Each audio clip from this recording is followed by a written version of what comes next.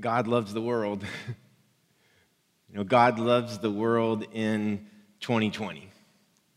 God loves this pandemic-plagued world. God loves the nurses who are putting their lives on the line every day. God loves people who are alone in their hospital rooms.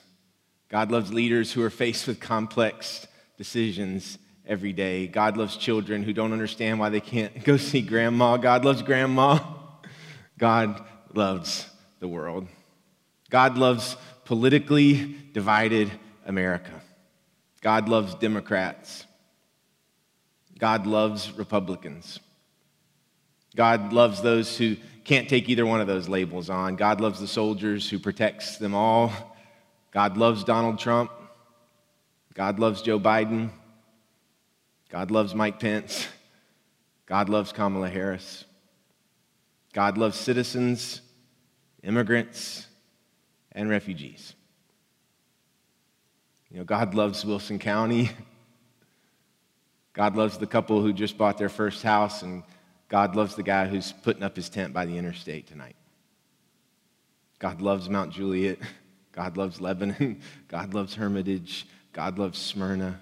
God loves your family. God loves your mom when she's driving you crazy. God loves your son even though he hasn't called you. God loves your husband. And God loves you. And the way that God chose to show his love for the world was by sending his one and only son. And God sent his one and only son as a baby boy in a place called Bethlehem to a young woman named Mary and a guy named Joseph. Where did I lose you? Was it the immigrant part or the political party part? No. Oh, 2020. Yes. God loves the world in 2020. God loves the world in 2020, and there's nothing you can do about it. It's crazy, isn't it? But yes, Jesus coming to the world in Bethlehem, in a stable, in a feeding trough 2,000 years ago is what proves God loves this world even this year. There's a scripture in Romans that says God showed or proved his great love for us by sending Christ to die for us while we were yet sinners. So Jesus coming, the baby in the manger, is the proof of the love.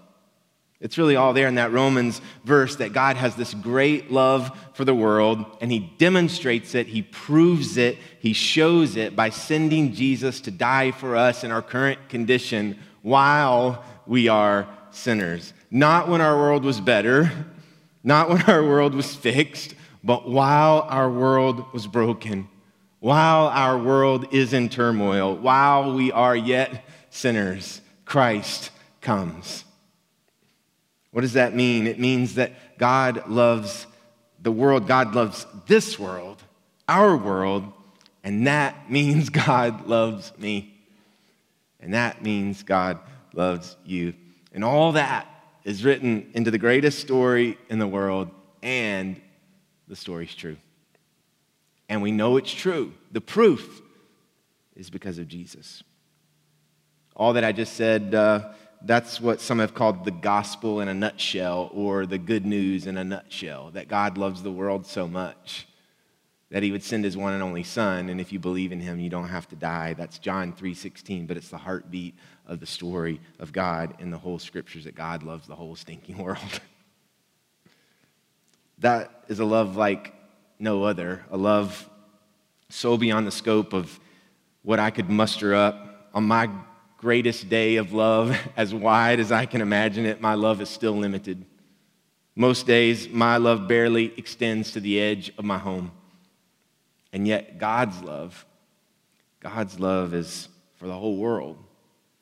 And he shows his love by sending his son as a baby boy. So we're going to look at this sending, the sending of the son. It takes place in the days of Caesar Augustus, when Caesar Augustus issued a census of the whole Roman world, which also happened to be the time when a person named Quirinius was governor of that region of Syria. Now, the reason it's important that Luke, in his story, includes the Emperor Augustus and the governor Quirinius is to remind us some 2,000 years later that this story is situated in human history, in real time, in a real place, with real people in the real world.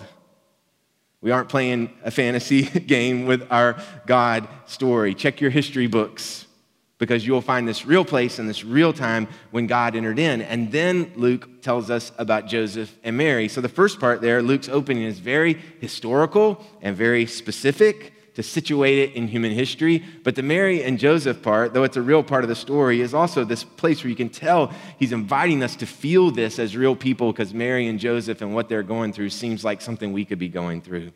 Mary and Joseph are doing what a lot of us have to do during Christmas. They have loaded up some belongings and they are traveling to their home place. They're not getting to celebrate this event where they live day to day, but they have to go back to where their grandfathers are from. This is why some of you are loading up your minivan to go back to Toledo. Do you want to go to Toledo? No, you don't. You have to go. It's where your family is from. Nothing against Toledo. I'm sure it's nice. But Joseph was from the family of David, and that goes way back, but it's still where he's from. And so in this census, he has to go to the town of David, which is called Bethlehem, and his fiancée is pregnant, but not by him. It's complicated. And he's taking her in her 9th month of pregnancy on this journey because that's what he has to do. And when they get there are no guest rooms available for them. So they're ushered into this place where the animals are kept. And so we picture a stable, but in Bethlehem in that time, it was most likely like a lower place in the home, oftentimes a cave where animals are kept. And when Mary's firstborn is born, he's a son, and she places him in a manger, which is where animals eat their food. God loved the world. He showed his love by sending his son. And that story that I just told you is how his son enters the world, the proof of the great love. But if you listen to it, or you read it, it's filled with normal pieces of love. You might even be able to see your normal life in it. A busy time. You have to travel. The world is a mess. We have real named emperors and governors, and what they decree affects what we have to do. We see Joseph's love for his family, so he's going to Bethlehem. Joseph loves Mary. Oh, surely Joseph loves Mary. He loves her as his fiancée. He loves her as an expectant mom. And they love their baby. It's God's baby, but it's their baby too in that crazy way. And we see their love for the baby, wrapping him up in cloths, and we see their love in placing him in the best crib that they had. They didn't need a fancy place because they had love. And so it's a simple and personal story, and it's a specific and it's a historical story, but what we know is that this is the way that God chose to show love to the whole world. And for centuries now, this story of God's love for the world has caused people to stop what they're doing and worship the baby boy. And the reason is because he's worthy. Because he came not just to Bethlehem or first century Israel in the time of Caesar Augustus. He comes to the world in 2020 during a pandemic in the time of Donald Trump.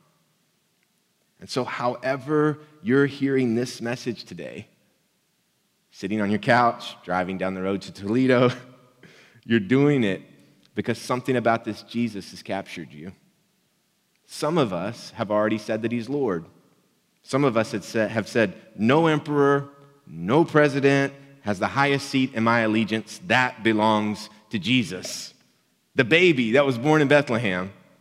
Or maybe you aren't there yet, but something still about this Jesus is captivating you enough to look up the sermon on YouTube or to stop for a moment now on Facebook.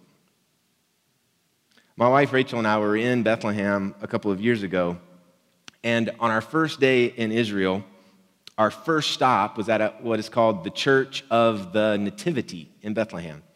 And this spot in Bethlehem has been guarded and churches built on top of it for, you guessed it, 2,000 years.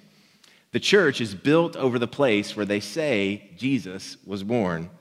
This church is the oldest continuous place for the worship of Jesus in the world. But it's known, the Church of the Nativity, is known for being very, very crowded because people come from all over the world to this spot.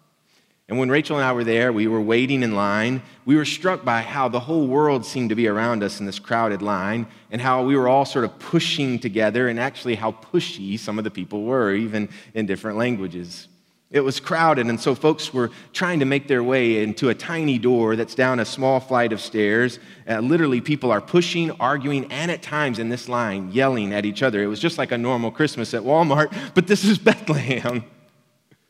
Steps away, where the people of Bethlehem have held the traditional site of where Jesus was born, we're pushing each other to try to get there. And when we finally, my wife and I, made it into the cave under the ground, it was even more crowded, a tiny cramped space guarded by 2 Palestinian soldiers with assault rifles guarding the spot. There's a star engraved on the ground where they say Jesus was born. And then close by is the place where they say the manger was, where the baby Jesus was actually laid. We didn't get that close of a look at it before we were rushed out. But we were staying in Bethlehem, and later that night after dinner, my parents who were with us and Rachel and I, we went for another walk down the cobblestone streets of Bethlehem. The city was quiet now, dark, and we kept walking until we arrived at the Church of the Nativity. The door was still open, and the light was still on.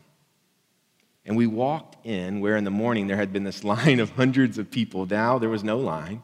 And where before there were a bunch of people pushing just to get in that door, we walked right to the door and right into that little cave. It was just as it had been before, except it was empty, 1 Palestinian soldier. And without speaking, Rachel and I fell down on our knees. And we placed our hands on where they say the manger was, where they say Jesus lay as a baby. And we worshiped him that night in Bethlehem. Not because it was a special trip to be there, but because God loves us so much that he sent his son Jesus. While I was still a sinner, he sent Jesus so that I could live.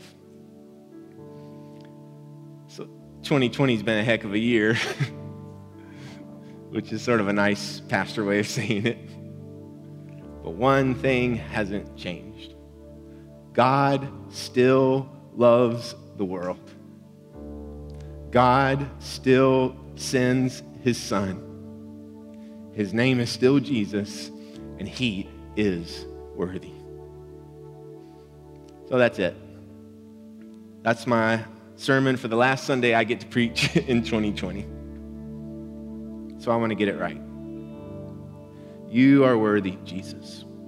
You are worthy. The world is broken. It's 2020, but God loves the world, and God sent you, Jesus, to save us. And so, guys, we can put our attention towards all kinds of things. We can put our attention towards CNN or Fox News.